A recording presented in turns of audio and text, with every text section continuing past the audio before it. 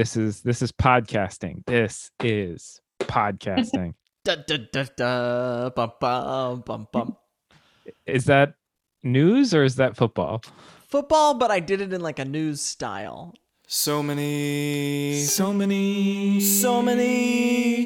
damn books. All right, welcome one and all to So Many Damn Books. My name is Christopher. My name is Drew. And we have Meredith Westgate joining us in the Damn Library Zoom hyperspace. Meredith, thank you so much for joining us. Thank you. So happy to be here. Meredith Westgate grew up in Lancaster, Pennsylvania. She's a graduate of Dartmouth College and holds an MFA in fiction from the New School. And you are the author of The Shimmering State, just out from Atria Books. We're so excited to have you on and talk about it. Yeah. And now we're all, Brady bunching in this Zoom, and it's so nice to see your smiling faces and talk about books as we do. I am drinking this wonderful drink inspired by your book, Meredith, and I want to tell the whole world about it. Tell us, Christopher, tell us.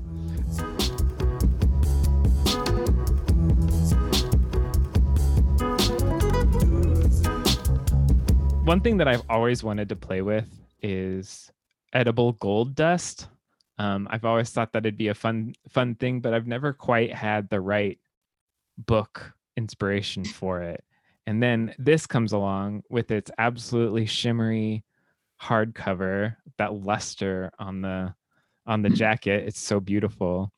And also just the idea that you're remembering, or you're obliterating memories, or you're taking someone else's memories.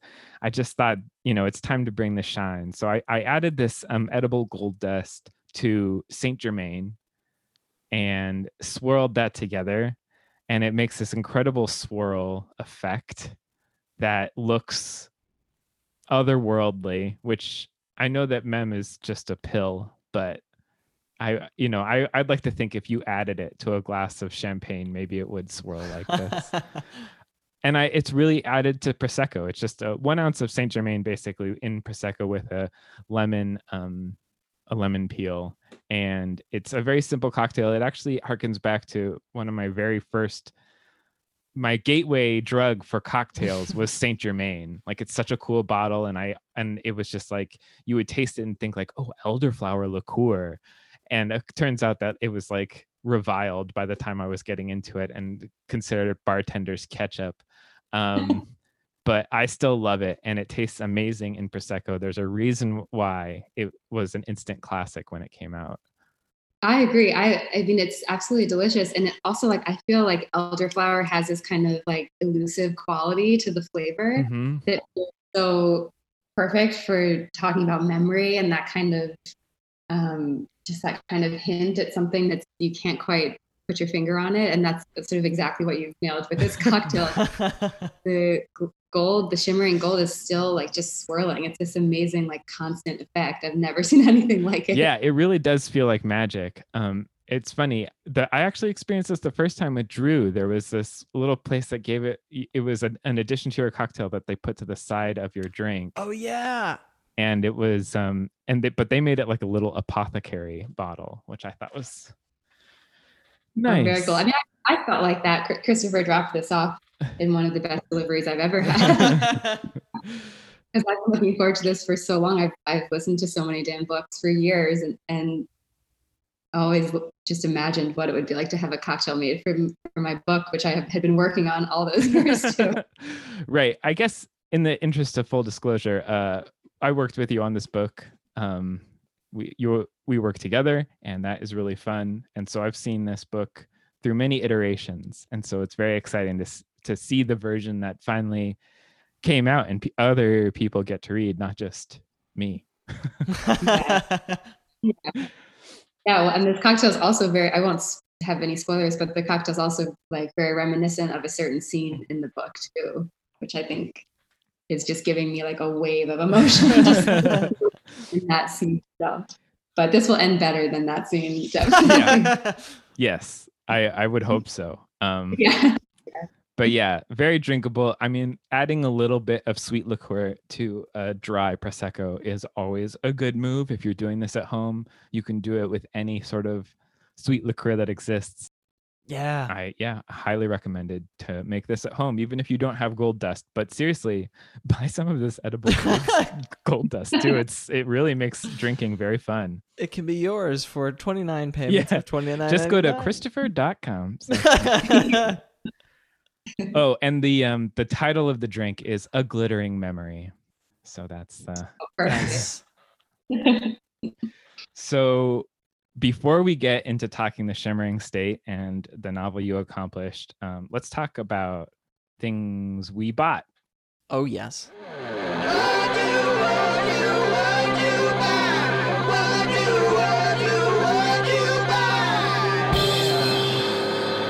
Drew, do you want to talk first? Sure. I did a thing that I think a lot of people, at least on my Twitter timeline, did recently, which is gave New York Review of Books a lot of my money during their summer flash sale.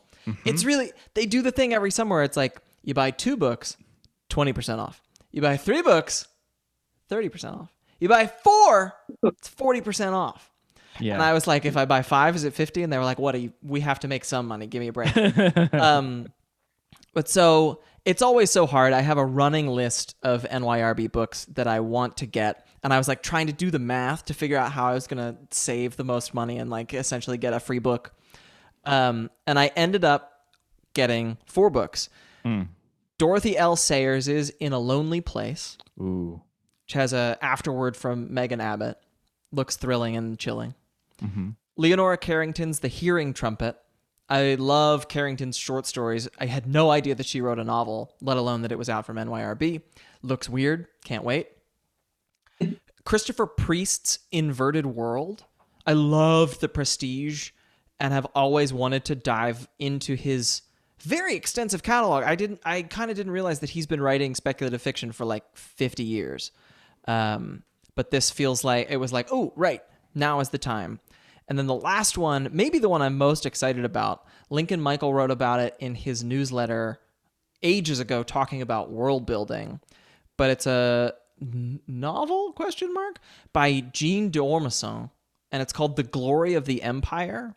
And it is essentially a history book about a fictional empire. But it's completely done in the style of it having been a real empire. And I'm really transfixed by that kind of thing right now. And so I'm super excited to it almost feels like summer reading in a way, except for I'm not going to be tested about it later and it's all made up anyway. That's awesome. Yeah. It was also nice to get like a big box from them and just be like, how many books did I get? Right. How crazy did I go? Yeah. Is this going to be a good day for me, an okay day, or a great day? Yeah. Meredith, how about you? Well, what I was going to say actually is I love that idea too, like the fake histories kind of. Yeah. And I was going to throw out another author out there, Paul Lafarge. Have you ever read anything? Ooh, no, but I'm making a note. I took a workshop that he came and did a guest class. He sort of was like the host for it, and we read one of his works, and half of the class I think had no idea that it was completely fake. It was like based on a sort of a fake account of someone who didn't exist in history, and it was really fun to begin a discussion and make it like almost a significant way through the class and start to have people realize that this is all completely fictionalized, and sort of having him like pull a fast one is really, he just committed to it too, which was really fun. But I'll have to find the name of the book, but I think he does a lot with that in general. But yeah, highly recommend him. Cool. But yeah, I bought Detransition Baby, which I've been trying to buy for weeks, and it's been sold out everywhere I've been. So I'm really excited to read that. I saw Tori Peters read at Debuts and Redos a couple weeks ago, and it was such a great reading, and I'm just really excited to read it. I've heard such great things. Nice. And I actually also bought Everyone Knows Your Mother is a Witch. Oh yeah. By Rivka Galshin, which I'm also very excited to read, as I'm always interested in witches, and this one sounds really interesting.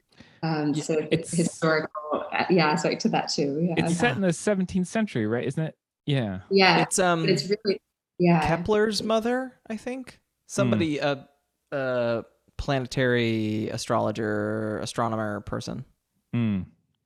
Nice. Yeah, I just started a few pages into it, but it's also like very funny, which is it has a very cool tone for what you're sort of expecting going into it. Nice. Wow. I always get nervous about that when it's like, this is a book set in 1630, and it's like, is it going to be really a lot of like thee and thou? Right. Yeah, exactly. No, it's very fresh. So far, it feels very fresh. Cool. And yeah. Christopher? Yeah, I got two things that I'm really excited about. I got Summer Fun by Jean Thornton, and that's it's a great cover, but look that up. And it's about a young trans woman writing letters to, it's Brian Wilson. It's not Brian Wilson. The band is not the Beach Boys. They're the Get Happies. Great. But it's the exact same sort of, sun-drenched harmonies type of band. And, as she writes letters to him, she's revealing more and more about herself. And it's getting highly recommended by a bunch of people that I like. So, and I also love when someone does something like this, that's, you're clearly writing about a band like the Beach Boys. To me, there's always a stumbling block if the author then also includes the Beach Boys. But like, it needs to like subsume it. Like Lev Grossman didn't put, any C.S. Lewis novels in his, because he's like, I stole those. I'm gonna just call them something else. And so I think that's what Jean Thornton did with the Get Happies instead of the Beach Boys, which I appreciate. And then I'm really excited about this. It comes out in October. This book, When Two Feathers Fell from the Sky, by Margaret Verbal. And Two Feathers is a Cherokee horse diver in a Wild West show. And the novel is set in 1926 Nashville. And those are all things that I like. So I'm very excited to check out this story. I don't know anything more than that, which is a fun place to be. Nice. Yeah. Awesome.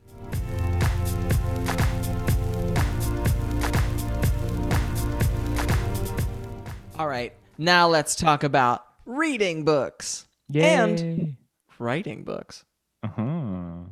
So, Meredith, will you tell our listeners what The Shimmering State is about? Sure. So The Shimmering State follows two patients, Lucian and Sophie, who end up in a rehabilitation center after taking an experimental memory drug. And neither of them have any idea how they got there or why they sort of feel this familiar draw towards one another. They can't tell if it's like attraction or if they had some connection that's been potentially removed from their history. And it's set in a world where there's a fictional drug called Memoroxin that allows doctors to extract and then prescribe patients' memories back to them to treat things like Alzheimer's and PTSD, even depression and anxiety. And it can even be used in like low-dose couples therapy sessions. So it's a very multi-purpose drug. But inevitably, obviously, it finds its way to the black market. And that's sort of where a lot of the story takes place, is the abuse of this drug and the potential risks of complicating your own consciousness with that of another. So it's such a fun premise, and it immediately captured me. And one of the first things that I so found interesting about it is that one of the ways that you can abuse it is just take anybody's, like there's extreme sports people that go get their extreme sports memories extracted so that you can like also paraglide or whatever it is that they do, which is just a fantastic conceit. And I'm curious, whose mem would you take? That's where I want to start. Oh my gosh, what a question. I mean, if I could safely take someone's mem and not be riddled with consciousness afterwards. Yeah, it turns out it's not a good idea to do it. So. Yeah. Gosh, I mean, honestly, I could go one of two ways. Like part of me would say like my partners, just because I would be fascinated to see. There's a quote that I love, and I can't attribute it, but it's like you can see a sunset with, you know, the love of your life, and you can be as close as you can possibly get, but you can never know what it's like to see the sunset as the person that you love. And I think that it would, as I sort of explore in the book, it's like riddled with negative, you know, possibilities as well. Once you sort of break down that wall behind the consciousness of someone you spend all of your time with. But I think that, I mean, honestly, it might be that, or, you know, an Olympic athlete, of course, or, you know, maybe an astronaut or something like that, to really get totally outside of the realm of possibility for what I'm going to be doing. Right. Take Neil Armstrong's mem and find out how they did the hoax and everything. Exactly. Yeah. See this stage. Yeah. And Kubrick yelling at him in the corner, like, right. That was a bad line reading.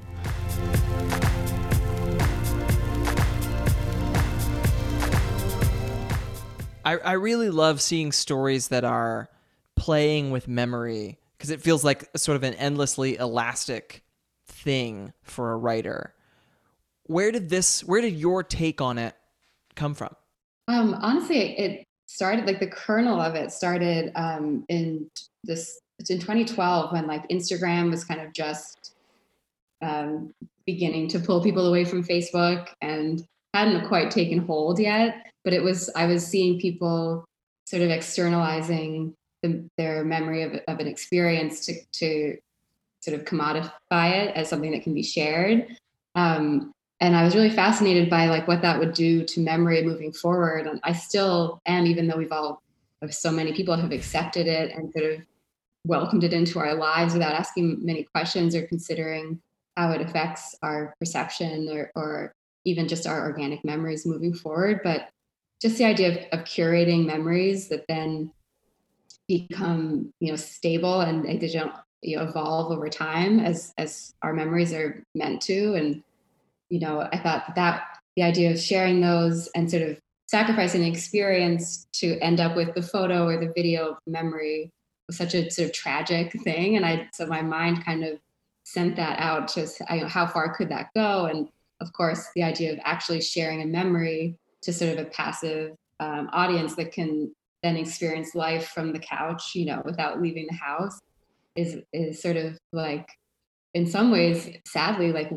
where we've, you know, moved closer to after however many, it was 8 years or so since then, that we do spend a lot of time just following other people's lives. And, you know, we don't get the consciousness within it, which is one of the things I was interested in too. But yeah, just what kind of life that leads to and how it in fact doesn't connect people, but can isolate them more. And then beyond that, I just love fiction that plays with perspective. And sort of in the end, I think the more I started working with that, the like speculative element of this pill, the more it was also just a tool to play with perspective. And that idea that no matter what, you know, you have no objective memory. It's always through your own lens. And so what would it mean to have access to sort of someone else's lens? And could you live with yourself after having that access? Right. There's that idea, right, that like all narrators are ultimately unreliable. Like we are all telling our own versions of the story. But it feels like this book, you really run it through with like, nothing can be trusted. Everything is warped or experienced differently. And in ways that as you read more of the novel, you're like, oh, that thing that happened at the beginning might not actually be but you do it in a way that isn't like, it isn't destabilizing like a thriller can be, where suddenly it's like, oh, the whole time he was the killer the whole time. How did you pull that off? It's really cool. Honestly, I think through so many different drafts and different versions of it, where some would go more in that direction, I think. And it was always about thinking, you know, asking myself, what am I interested in? And it was never that kind of like real thriller kind of statement. It was always like about what it would mean for the character in that moment and the subtleties that you can play with. And so I think the structure helped once I found that, because initially it was written in a very linear way, which inevitably kind of pushed it into having more of that like linear plot arc that doesn't lend itself as much to playing with like discrepancies in characters' points of view, or letting the reader know at one point something that one of the narrators has forgotten or missed or has had removed in their treatment. And that's like what it was always about. And so I think it just took a lot of drafts to have enough material to go back and think like big picture, how could the structure reflect this? And even like the tense, initially I had written it all in past tense, and shifting it to present tense opened up a lot of those spaces as well, to like remove the extra layer of reflection and keep it more urgent and less sort of filtered. But that, I'm glad that you feel that way, because I was thinking about that a lot. Yeah.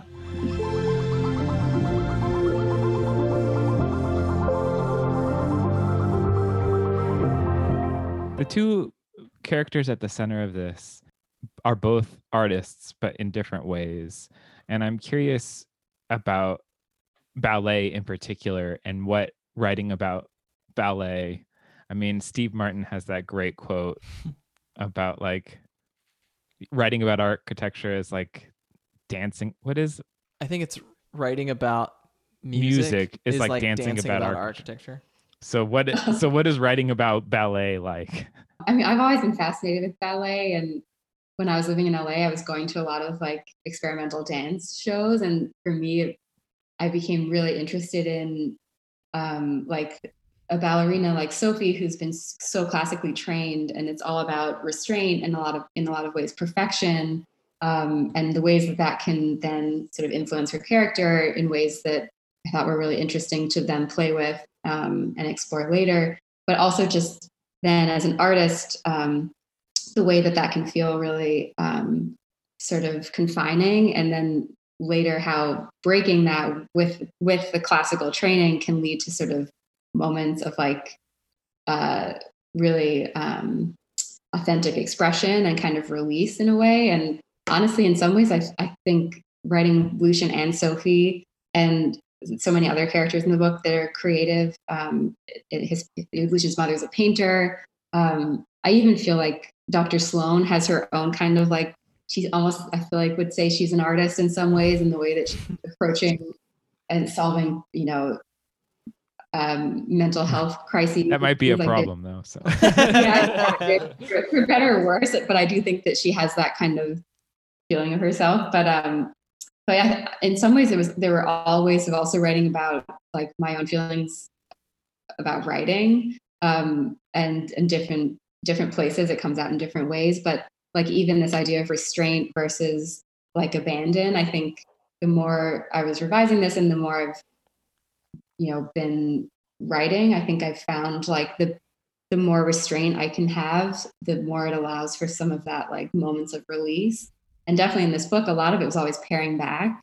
So I was really interested in like exploring that. I don't know. I mean, I don't want to say this because what if at some point I write a book about a writer, but for me, I think it's much easier to write about like my own thoughts on writing and art through other mediums. And for Lucian as well, like the photographer is such an interesting medium, because in so many ways that relates to writing as well. Like it relies on sort of feeling capable of even just seeing and like processing what you're seeing. Mm-hmm. And in the same way, I feel that way in writing too. If I'm feeling like incapable of just kind of existing in a moment and seeing things and processing, how can you write? Mm-hmm. And I think he struggles with that. He doesn't want to live in the reality that he's currently seeing. And so it's like, how could he continue as a photographer? Because he has to make choices of what to capture, and he doesn't want to capture anything that he sees. Right. So much of photography is about finding the frame.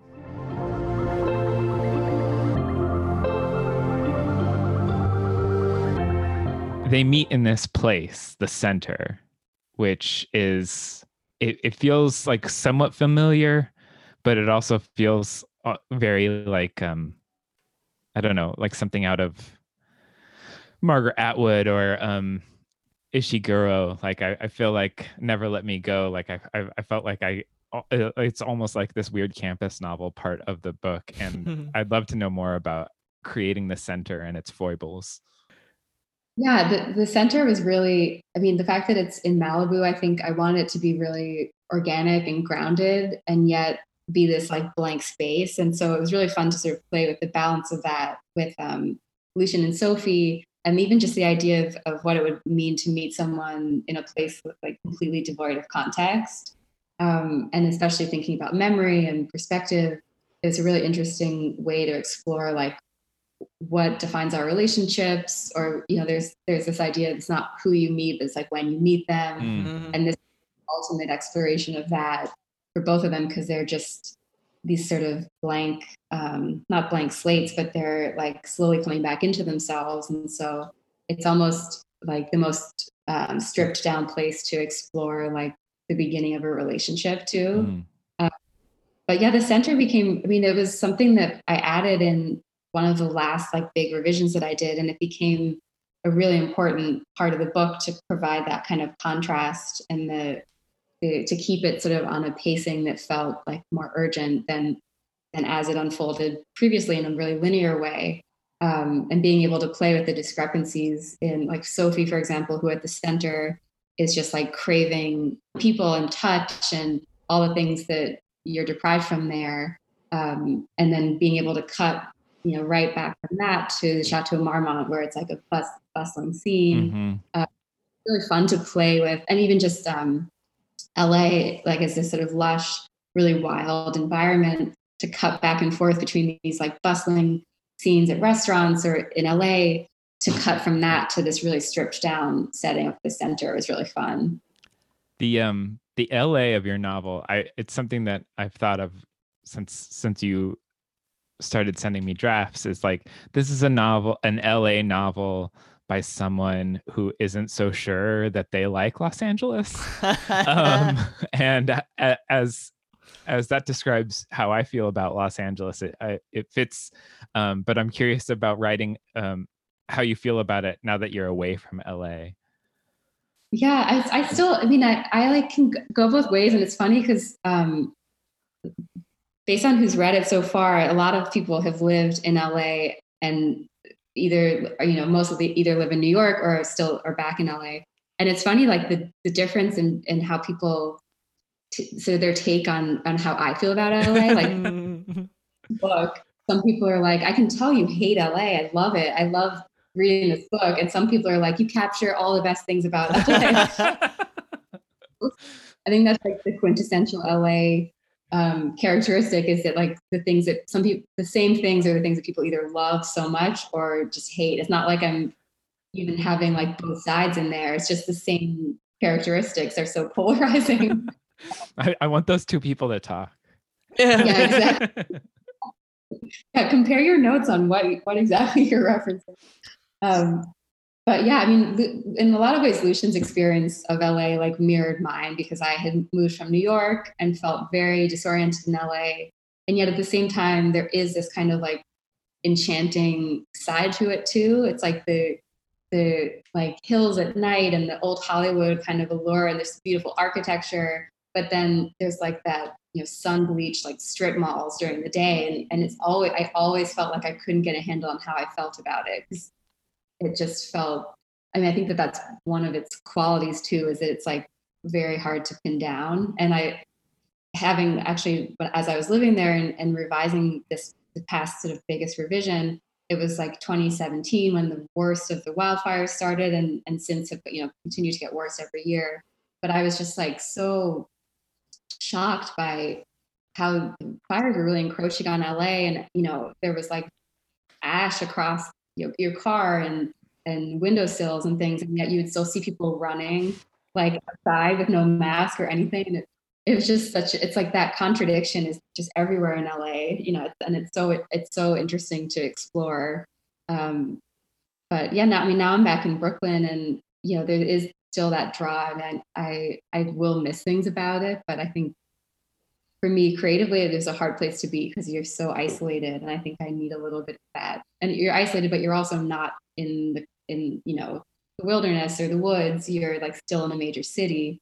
So it's sort of, it was hard for me to be like really generative there with new ideas, but it was a great place to you know, dive into this book and continue to revise it. And every day there would be something new. There would be like, okay, that's going in the book. I also love revising. I really love it, and I would probably still be doing it if I could. No, it has to come out. People have to. Yeah. You know, I wanted to talk about something that is actually, you know, you get to continue revising it in a different way because you are sort of working on and adapting it, and I'm curious, you know, reading your own work and like looking at it as someone who is like, now I have to think visually and writing the script. Like, is that a rewarding process, or does it feel limiting because you have to be continually thinking of a camera? You know, it just feels like, for me, it feels like a different part of my brain, and it just like hurts my brain. When I write, it's usually like you know, it's about the language, and I sort of follow that into characters and plot and everything. And the reason I think this book took so many revisions was, I think it's really important for me to have like a lot to work with, and then to find the structure that works, and to even figure out what I'm writing about. And with TV, you know, the impression I get is really that it's important to sort of have a sense of the scope of a pilot and then the season before you really start getting into the like stuff that in writing fiction is like what I do it for. And so, I've never really outlined a short story, a book, or anything until I'm at the point of editing it, where it's like a puzzle and you're just trying to figure out where the pieces can fit. So it's a total challenge for me to like map out an outline before I started writing, really. But the thing that's been fun is having other people to collaborate with, and that's one of the reasons why I was really excited to do it, is to just have, you know, a team to work with, and people who are really experienced in TV and sort of know how some of those things from the book that can't translate can find their way into the show, and in the tools that TV and film have that you know, a book doesn't. But yeah, it's been hurting my brain a lot. It's funny because you brought us this incredible novel that has been adapted twice into film, as it so proudly states on the edition that I have. That's why it got translated into English, which is even wilder. I've not seen the films, either one, but we're talking The Vanishing is the title they went with for America, by Tim Krabbe. I don't know if I'm saying that right. Krabbe with an accent mark. And can you tell us why you brought us this book? Yeah, I actually we read this book in a class I took at the New School in my MFA with James Lasden, and it was like a crime fiction class. And I actually ran into Zakiya Dalila Harris recently, and she was also in that class, which is really interesting because her book, The Other Black Girl, has this thriller element to it too. And to me, that class was something I sort of took because I thought it would be really fun. And we read like Patricia Highsmith, and we read In Cold Blood, and we read like James Cain, and all, you know, a lot of the classic kind of crime fiction writing. But I didn't really think it would find its way into my own much. I thought it was like something to play with.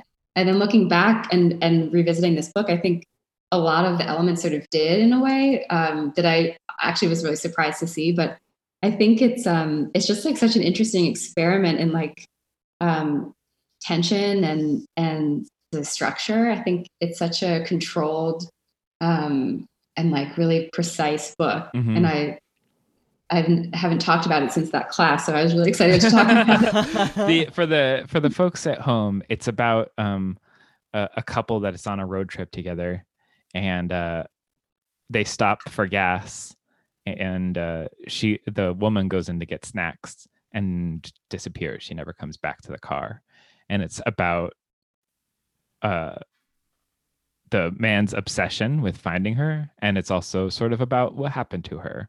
And I don't want to give any more away because first of all, it's only like 110 pages. Like it's so short. And second of all, you know, it's one of the great surprises of the book, what happens next. But it's so spare and so tense that the whole time I was like, no wonder this is a movie. Like it reads like a script. Like it's very action based. Like the first sequence of him like running between like the car and the gas station and the shop. As he's like running around calling her name, it's just like I could see it perfectly. So I can totally tell that why someone would immediately want to film it, because that's a horrible feeling. It's a horrible feeling to lose someone and wonder where they are, and then realize, wait a minute, I actually will never see them again. Like you're like the only things that could have happened are terrible.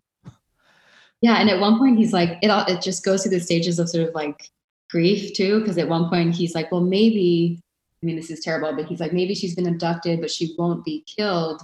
And then I can find, maybe she's been raped and I can find her and we can continue our vacation. Yeah. It's like the worst moment, I think, of the book, because it shows you the sort of like denial too of that stage, that he's like, we could keep going if I could just find her.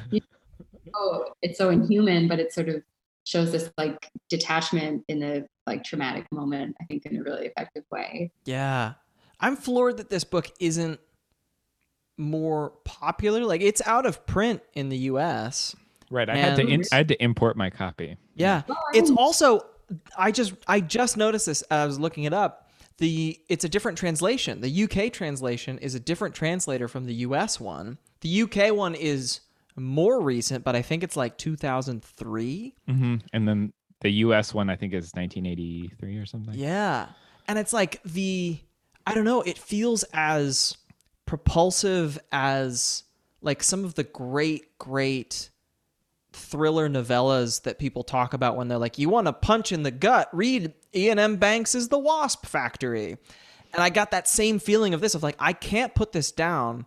And each page that I read unsettles me farther and farther and farther, but in a way that is also surprising.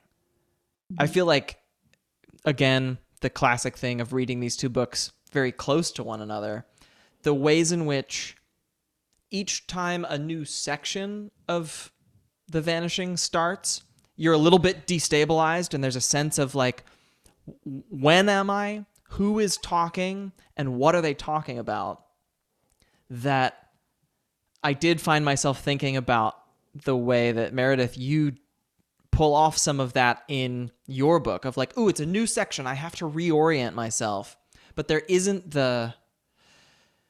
it's never violent. It never pulls you out. It never makes you go like, oh, wait a minute, what's going on? You're just sort of relentlessly like twisted tighter and tighter around the thread. No, I'm so happy to hear that. Yeah, I mean, I really admire so much how Rabé. Tim, if you're out there, let us know how it's pronounced. Yeah, we just enter, and it's so immediate. Like even just the details that he uses are just so precise and feel so real and sort of tender and sweet. A lot of it, and there's that juxtaposition between what we're reading and then. There's also, it's like both a thriller, but it's also this like really tender relationship too. And I think that balance is really hard to pull off, and I think is something you don't see enough, because that's with The Shimmering State, I wanted it to be like something that has character and that kind of tenderness and the emotion that you would find in anything, but with that speculative element. Like you don't see enough, I think, hybrids that kind of try to do both and don't sacrifice one for the other. Yeah, I mean, in so many ways, The Vanishing is sort of this idea, the imp of the perverse. John Darnielle was talking about this when he was working on his book, or when he was talking about his book Wolf and White Van, which deals with like the imp of the perverse is like the voice in your head that, like, when you're looking at subway tracks, the voice that says jump, and you're just like, no, I'm not gonna jump, and the imp is mad at you. And so I feel like this book deals with that same, like, what if I just drove away, or what if I, and then, you know, later on there's a lot of these intrusive thoughts that end up really plaguing Sophie in your book. And so I feel like that was the parallel that I was seeing and looking back on. It's just like, this is like, both these books are like master classes in like the intrusive thought and like dealing with them. It's a fascinating thing to use. I also I love the way that he does sort of like I mean, it's such a sparse book and it's so short that it's amazing that he can like have foreshadowing in it, because there's so little to work with, and yet he does, and the switch in perspectives too lets him sort of see things in a really interesting way, like that golden egg at the beginning, which seems just like sort of a character trait, you know, for Saskia, that this is her nightmare. And then, of course, we later sort of see a different significance in it without giving anything away. But yeah, I think it's amazing what he can do with so little. It's Exhibit A for like novellas, like the power of the novella. You know, to the point of like, I was surprised that you know, Melville House's Art of the Novella series like hasn't picked this up and brought it over, because like it's so perfect for that series, because it's just like, yeah, this is, I mean, people throw around the word masterpiece. I don't know. But it's just so, I can so see it sitting next to like any of those other books, that, because I don't know, the novella is such an interesting form. No one likes it. We keep trying. It's so funny. Like if James Patterson can't do it, like no one's going to be able to do it. And he tried. I mean, those one shots that are supposed to take like 20 minutes to read or whatever, I don't know. They never quite like get lift off. And it's too bad, because like, this is such a fantastic way to experience a book. You know what? There was another scene that I loved. It sort of was towards the end, but Rex, when he's like obsessing over Saskia's disappearance, and he has this Polaroid that doesn't know what's in it or if it's showing anything that could be helpful. And then towards the end, he remembers when he was a little boy, and there was like an ad for this powder that you could put over a photograph. So what had just happened before and just after, which is also essentially like a live photo. But I thought that was like also just this beautiful way of like, I don't know, adding, I mean, it also reminded me of this cocktail, Christopher, and just like adding that kind of like elusiveness to something that's so tangible. And when you want something that badly, like that you would believe in sort of like magic that defies all. Yeah. Yeah. Believing in magic through the mail. You know, like for $2.95 with shipping and handling, you too can look 2 seconds before your photo was taken.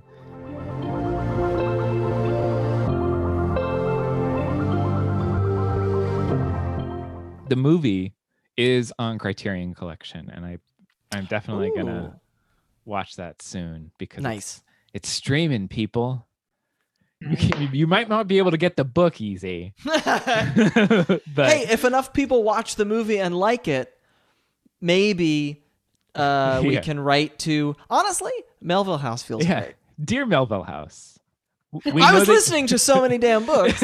Yeah, we know that you prefer not to. Thank you so much for bringing this book. I mean, I read it in like like just one gulp, because there's no other way to read it.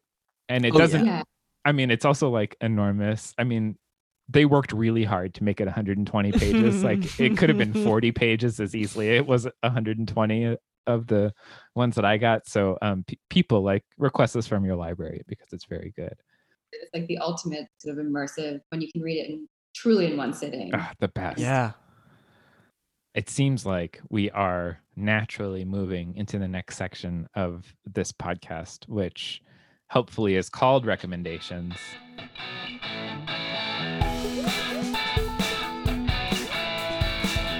We read some pretty cool books. We recommend you take a look. Yeah. Obviously, we're recommending Shimmering State and The Vanishing. But what else? What else can we add to people's lists? What other pain can we cause all of you? Yeah, from the toppling TBR. Drew, do you want to start the recommendation train off? Yeah, I had one that I knew coming in, and then the other came up as we were talking about novellas.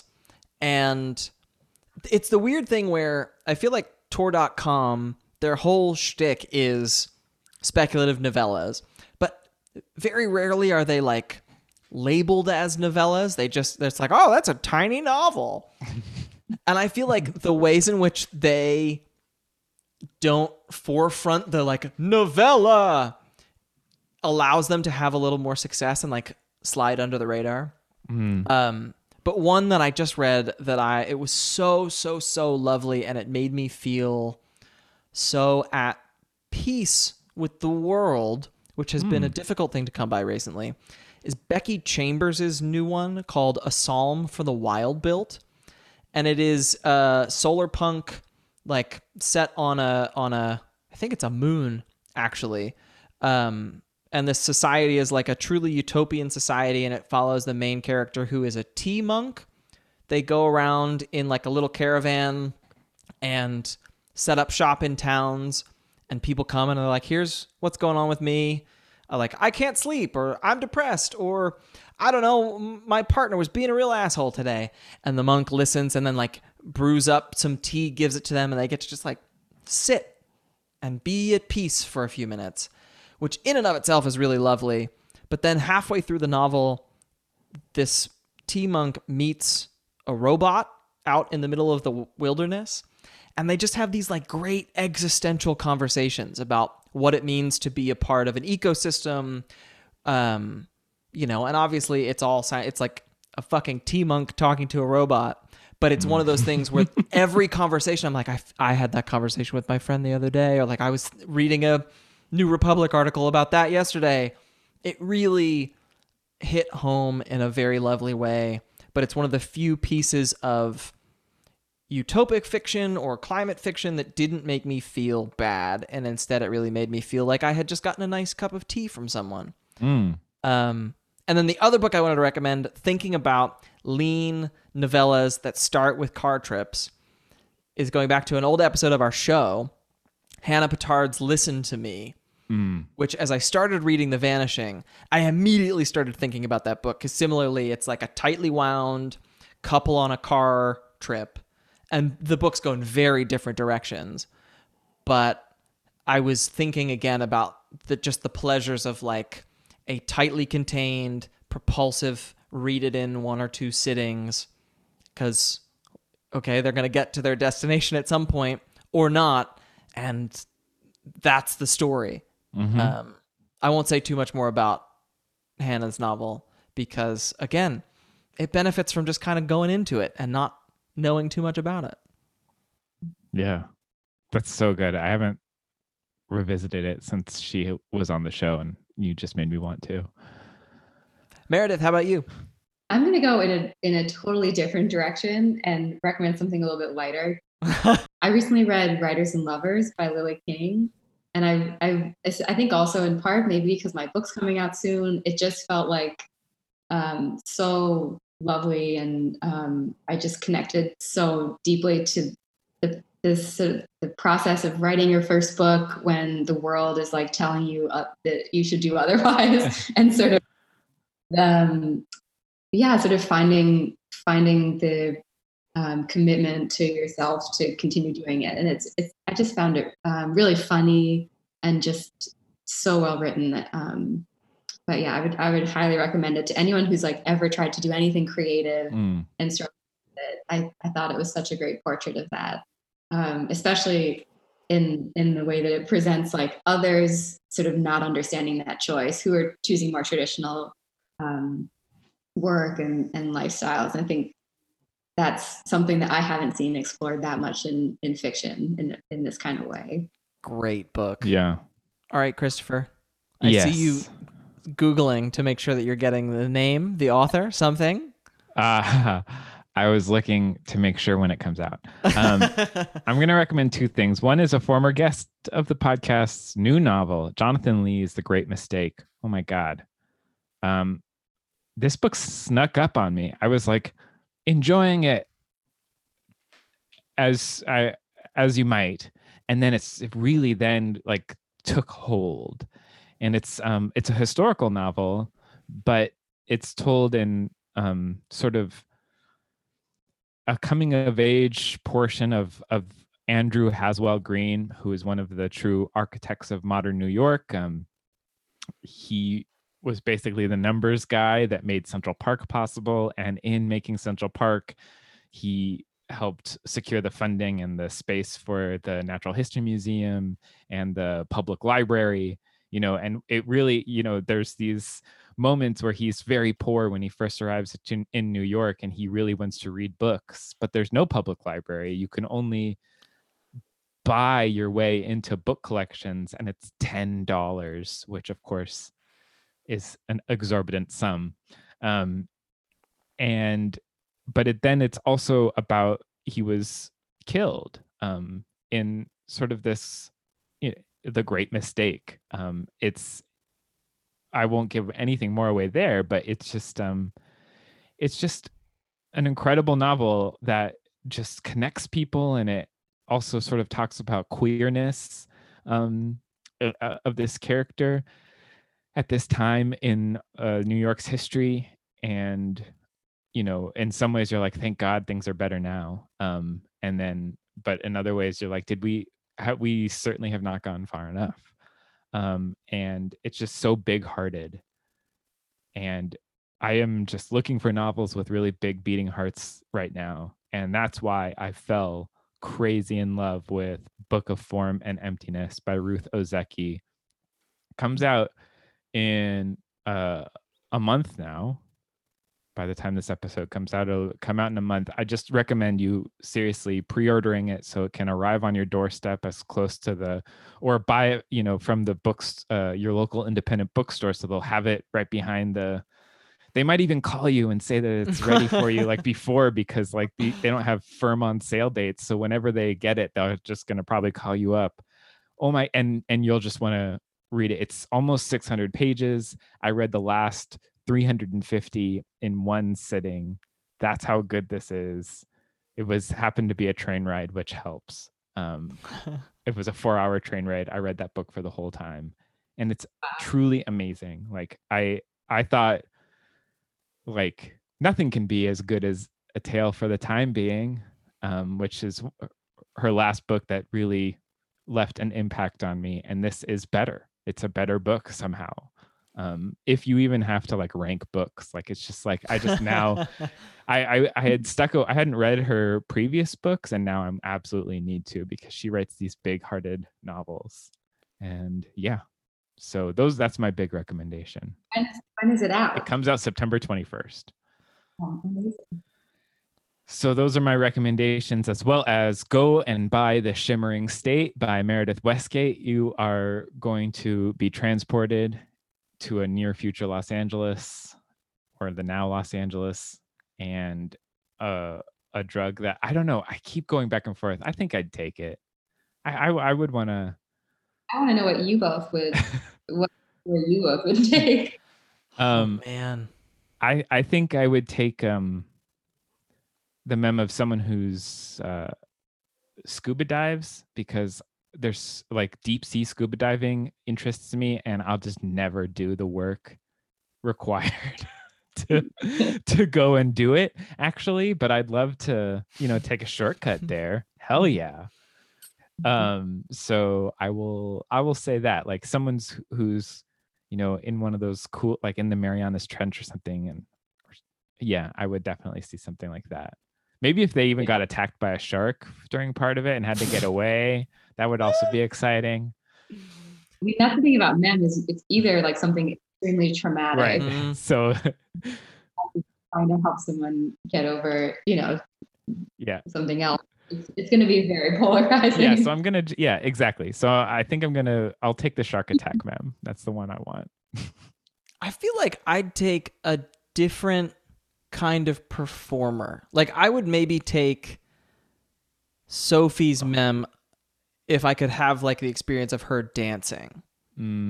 That'd be cool. I think about like I haven't performed in a minute, but just there's something so compelling about being on stage as an actor, being on stage as a musician. I would love to like be on stage as something that I am not, which like, I don't know. I could do like a really good stand-up comic, a dancer, or someone maybe performing at like a cool venue that like Red Rocks or something. Like, I would never be able to do that. Or like a first chair violinist or something, like something where you really opera singer. So now you need to get on actually inventing this, Meredith. That's your next step. And the people at home, if you had a good time, if these created good memories in you, please go and give us 5 stars on iTunes. It very much helps. We also appreciate when you go and give us money on patreon.com/smdb. Meredith, thank you so much for joining us. Yeah. This was awesome. So fun. And that's it, right? That's it.